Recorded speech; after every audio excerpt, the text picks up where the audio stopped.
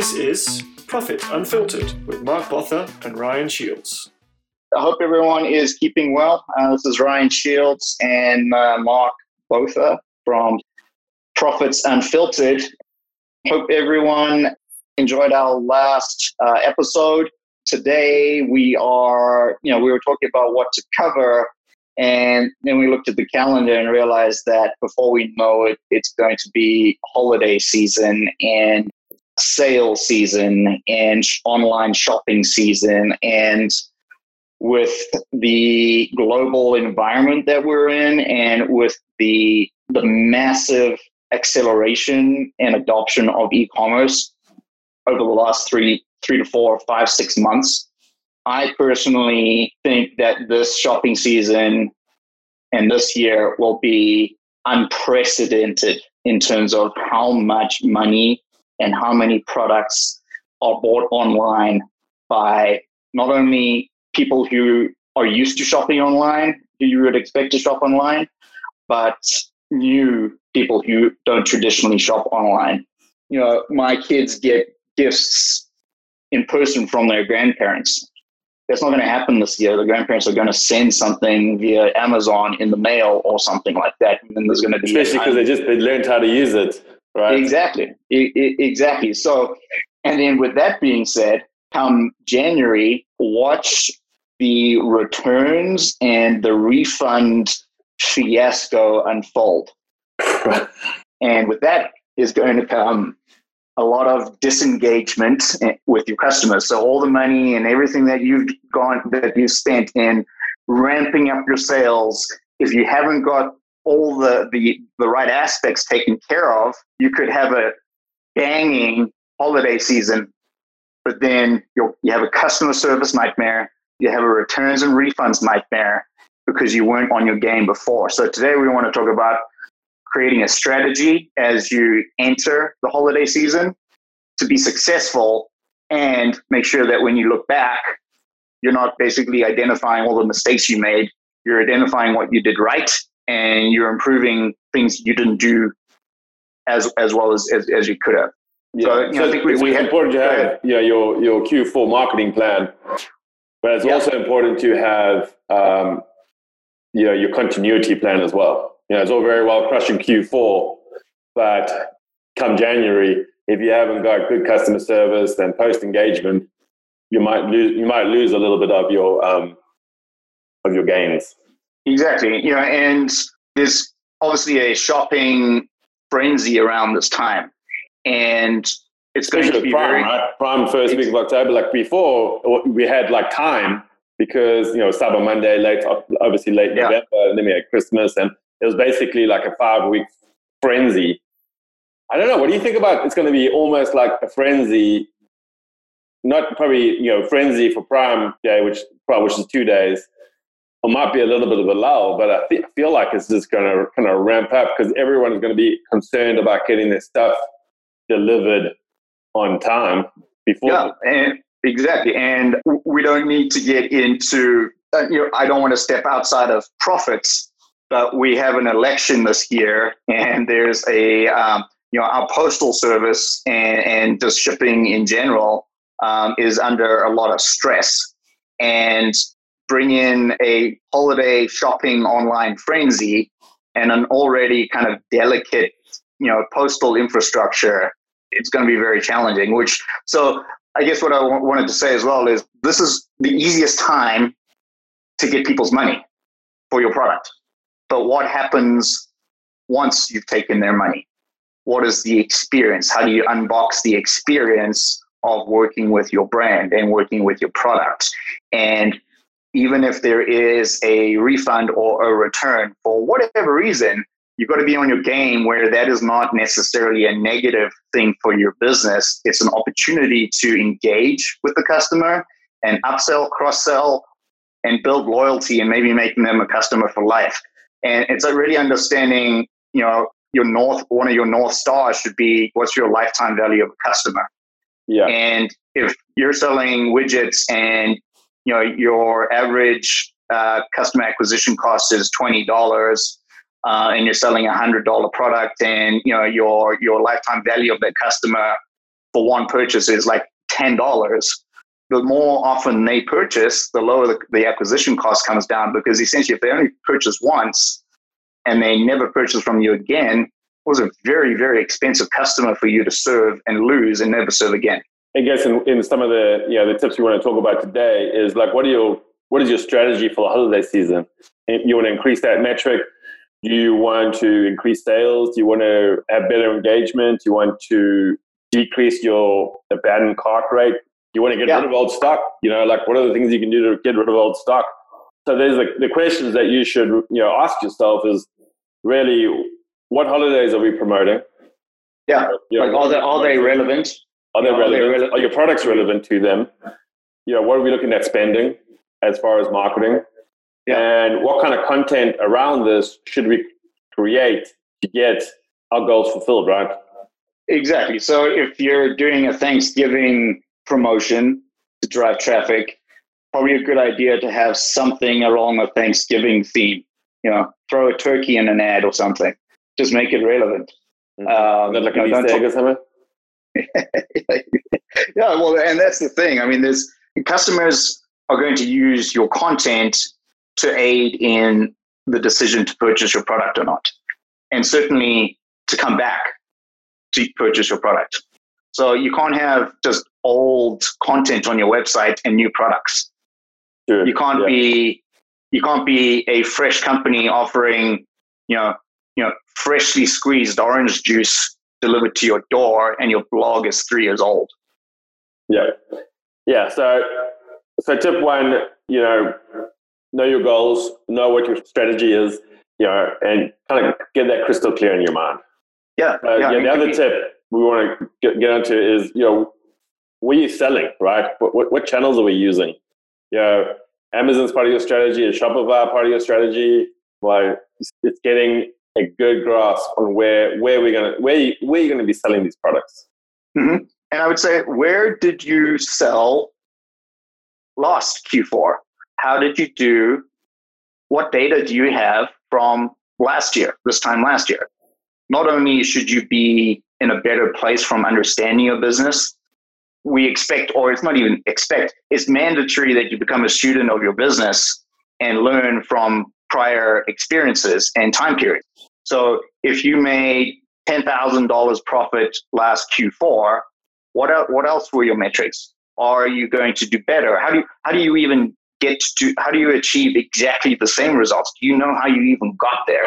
And how do you take advantage of this uptick in e-commerce spending? Because the way you did it last year, sure, it may work if you rinse repeat, but there's a lot more factors to consider this Q4, because we are in unprecedented times. There is a lot more money being spent online. The demand for luxury goods is shooting through the roof. And how do you get a piece of the action? Because you're not going to get a piece of the action by doing what you did last year. So recap, choosing your channels, maybe expanding your channel. This is a great time to test different marketplaces. Exactly. You're going to have to increase your marketing footprint and coverage to increase your sales. So across channels, going deeper within channels, going wider across multiple channels, you're going to have to look at your ad budgeting. So tip 3, right? Check your budget. Like, what are your budgets? What is your spend? Exactly. How are you managing your spend? How are you gauging your spend? Again, looking at last year, what did you spend last year on ads and what was your return on ad spend? So essentially you take your revenue divided by your ad spend, and that's your return on ad spend. So What does that look like? Don't forget, not only are there more people shopping online, more people selling online. So ads are becoming more and more competitive. There's going to be a lot more noise. There's going to be a lot more snake oil out there for customers to navigate to get to your genuine, authentic product. Yeah. So it's targeted advertising. It's cutting through the noise. It's not being a me too. It's being thoughtful. It's being measured, and it's being detailed on your metrics, which is really the pulse and the vitals of your business. So get crystal clear on your strategy, as far as your product listings and your product ads? We spoke about, post-purchase customer service, returns, refunds. Some products are more involved, or some purchases are more involved in high touch than others. If I'm buying widgets for 50 cents a widget, I'm not really thinking about it. But if I'm buying a set of speakers for $500, I'm probably going to want, similar to an in-store experience, let's say Sonos, I'll probably want to chat to someone. So like using either a chat system, or we can use some artificial intelligence and have a messenger bot. There's a lot of amazing tools out there where you can tell, at least I can tell, that they're not exactly a human, but they're very, very close. Yeah. And I can always go to a human. Well, in the best circumstances, I can always go to a human if I need to kind of get more than that. So it just comes down to communication and support on the way to checking out, during checkout, and post checkout. And I would say not even post checkout, it's post delivery. It's checking in a week after that the product was delivered, saying, how did you like the product? How did you like the unpacking experience? I mean, it's leveraging technology, right, to make sure your targets are met, right? Using messenger bot and, email sequences and anything that you can do to let that customer know that you're there. Tip 4 is really leveraging technology to make sure you are on target. Yeah, exactly. Technology, there's some technology which will help you, identify the targets and identify the KPIs and the metrics. But more often than not, it takes you as the business owner, administrator, or the business human to really establish the right metrics and the right measurements and the right vitals for your business and understand it. Because if you don't have a good grasp on that, you could be measuring things in your business which have little to no impact. But, and we talk about vanity metrics often as like, they look really, really good. Hey, you sold $1,000 today. Great, best sales day ever. But the next metric is you spent $2,000 on advertising. So your fulfillment costs ate up 50%. Exactly. And guess what? There was a shipping issue. None of your customers got the product, and you now have 500 angry customers who are demanding refunds and putting chargebacks on your business. So yeah, the $1,000 sale, biggest sales day ever, is now your biggest headache. Yeah. So that could be, the next step is, know your metrics, right? Know your data points, know your revenue target, know how much your marketplaces, or which marketplaces are you selling on Amazon, know what your fees are going to be there, know what your ad spend is going to be. You should obviously know your costs by now, so you're going to know what percentage that is. Yeah. Getting those dialed in, because Q4 is all very well and good, and it's an amazing time for retail. But come 1st of January, and when the dust has settled, and you look back and you go, oh geez, I killed it in revenue, but my margins were slim. That's all prep work, right? That's all stuff that should have been done probably now, prepping so that it's not only a massive selling season, but it was also a profitable one. Yeah. Let's celebrate profits, because if you wake up January 1st and you feel like you're swimming in money, congratulations. But money can be drained pretty quickly if you don't have a handle on your costs, and suddenly you're lying at the bottom of the swimming pool gasping for air. And part of that is, I know for me, I'm probably online more than I ever have been. I know my wife, just as a family and just as kids, even my young kids now are like, hey, Dad, can I just look up this thing on Amazon? Because they're used to going to like Target and looking at toys or whatever. But now they're like, oh, I can basically walk the aisles of a massive toy store online. And so they're getting used to that.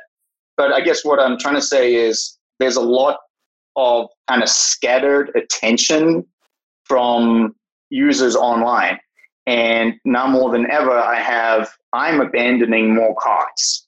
Like I'm adding things to a shopping cart and then I get distracted and I forget. Or I add something to cart and then a site of a competitor that I went to a week ago, they remarket to me on another site and they offer me a discount. And I was just about to buy from their competitor, but because they were cheaper. But now with an ad, a remarketing ad, they've come back to me and they've saved the sale. So I'm actually going to buy from them now. So that's all about, that's factoring that into your advertising budget is remarketing, because you're not always going to, someone could have very, very strong purchase intent to go all the way through with a transaction, but something happens, something distracts them, something prevents them from saying buy now. Could be the dog barking, could be the baby crying.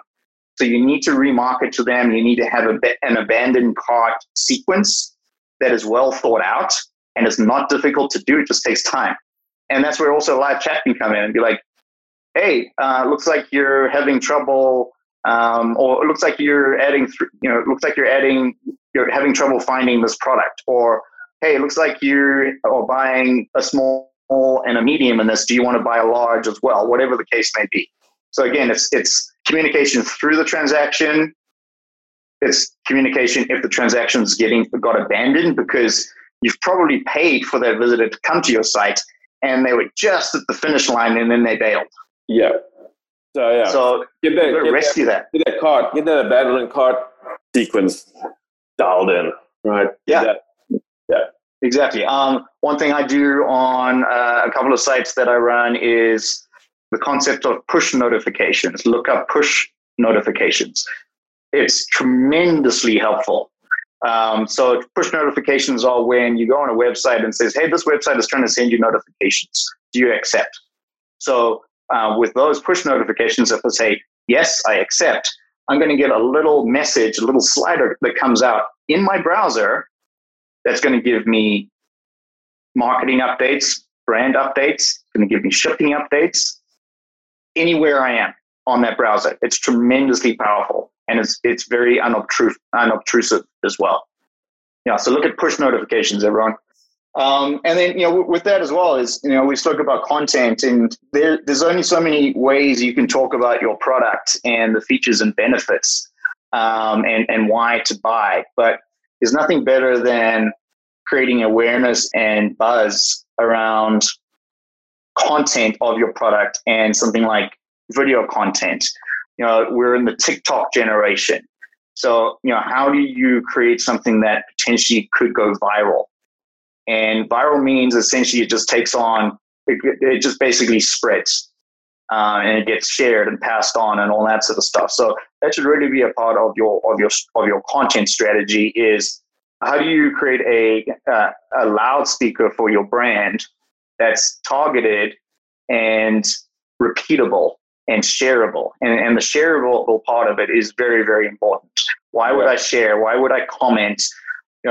If I get 1,000 comments on a TikTok video or whatever, that's 1,000 engagements. Yeah, and a lot of people think that, oh, geez, I have to do this video myself, right?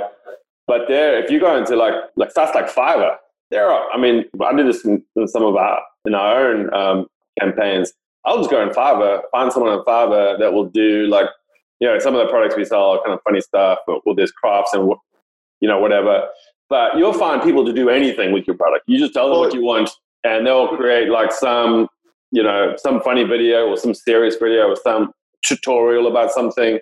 Well, there's even stock social video content, like stock photography. So you can basically buy a clip of a dog with his head out of a car window with his tongue flapping in his face, and then kind of cut to your dog food, saying good food, happy dog, whatever. And you basically just paid $1 for that video clip. And so, there's so many ways. You don't need to shoot your own videos. You can have someone do it very, very reasonably, or you can basically get stock video footage that's licensed. It's expert. It looks great. You can have, there's so much good stuff out there They enable you to self-publish. Like the creative tools on a Facebook ad are amazing. I sell essentially jerky online using Shopify and advertising on Facebook. I haven't needed to take a single photo of jerky because Facebook provides me with professional stock photography of jerky that I can use in my ads for free. Yeah. I mean, yeah. And again, that's just leveraging technology, right? Exactly. Don't reinvent the wheel. Where we're heading as where we are and where we desire to be is technology, and certainly e-commerce is a utility. You just go and you hook it up and you switch it on. Yeah. And that's what you want it. That's what you really want it to be. But, imagine using utility, getting the electricity to your house. Imagine that wasn't measured. Imagine that you wouldn't have the vitals and the metrics dialed in for that. Like, you wouldn't do that. You wouldn't just plug a main line into your house and say, hey, we're connected, we're good. Like, there's a science, there's engineering behind it. And you have to engineer your profit. Yeah. And again, coming back to everything that we've talked about today, from knowing your marketplaces to feedback campaigns to viral content, it's all coming back down to making sales, which ultimately leads to your bottom line. So, making your marketing plan is your overall profit strategy to make sure Q4 and beyond is profitable, right? Yeah. Which kind of brings us to kind of our last kind of tip is the customer service, right? Customer service, it's like a game. It's making sure everyone is having a great experience in your organization, right? Exactly. And it's like, okay, you're really good at taking my money. You're really good at convincing me and persuading me to take your money. Great job. Yeah. How am I treated once you have my money? Yeah. And that starts from thank you for your order notification email. It starts with your shipment is on its way. It includes there's a delay in your shipping. We're very, very sorry. Here's a $10 coupon for your next order as an apology. Or we're going to take care of shipping if you pay for shipping. It's every step of the way. And then it's communication when the product lands on your doorstep. I love it that Amazon now say I get a message saying, hey, your delivery, your item has been delivered, and here's a photo of it on your doorstep. Like that Amazon experience. And then, I think like the unpackaging, the unboxing experience is incredibly important as well. And that's not just customer service. That's, and let's not even call it customer service. It's customer experience all the way through. Yeah. And then it's all the way to, okay, how do I turn this thing on? Do I need to charge it first? Like, how do I work the product? Mm-hmm. What happens if there's a product issue? All that sort of stuff. I don't like. Again, a lot of the stuff is, it can be automated. Messenger bots, email sequence. Yeah. It's mapping out all of the user journeys of how your customers engage with you from the first pixel to the product return. And everywhere in between is, okay, product, customer A comes to your site, first time ever. What journey do you want them to follow? Yeah. And where are they in their purchasing mentality? Are they in awareness? Are they in decision making? Are they in comparison? Are they whatever the case may be? So, it's being really, really granular on. And it doesn't have to break the bank. If you're a new seller starting out, or even you're killing it, it still doesn't have to break the bank. Exactly. It's just the key to customer service is making it easy and convenient for shoppers to buy and to continue to buy your product. Yeah. And I would say if you're buying a 50-cent widget or a $500 set of speakers, the experience, I'm not saying should be, white glove on the 50-cent widgets as much as it should be on the $500 speakers. But if you want me to keep on buying more widgets from you better make me feel special. Otherwise, I'm just going to go to the other widget maker.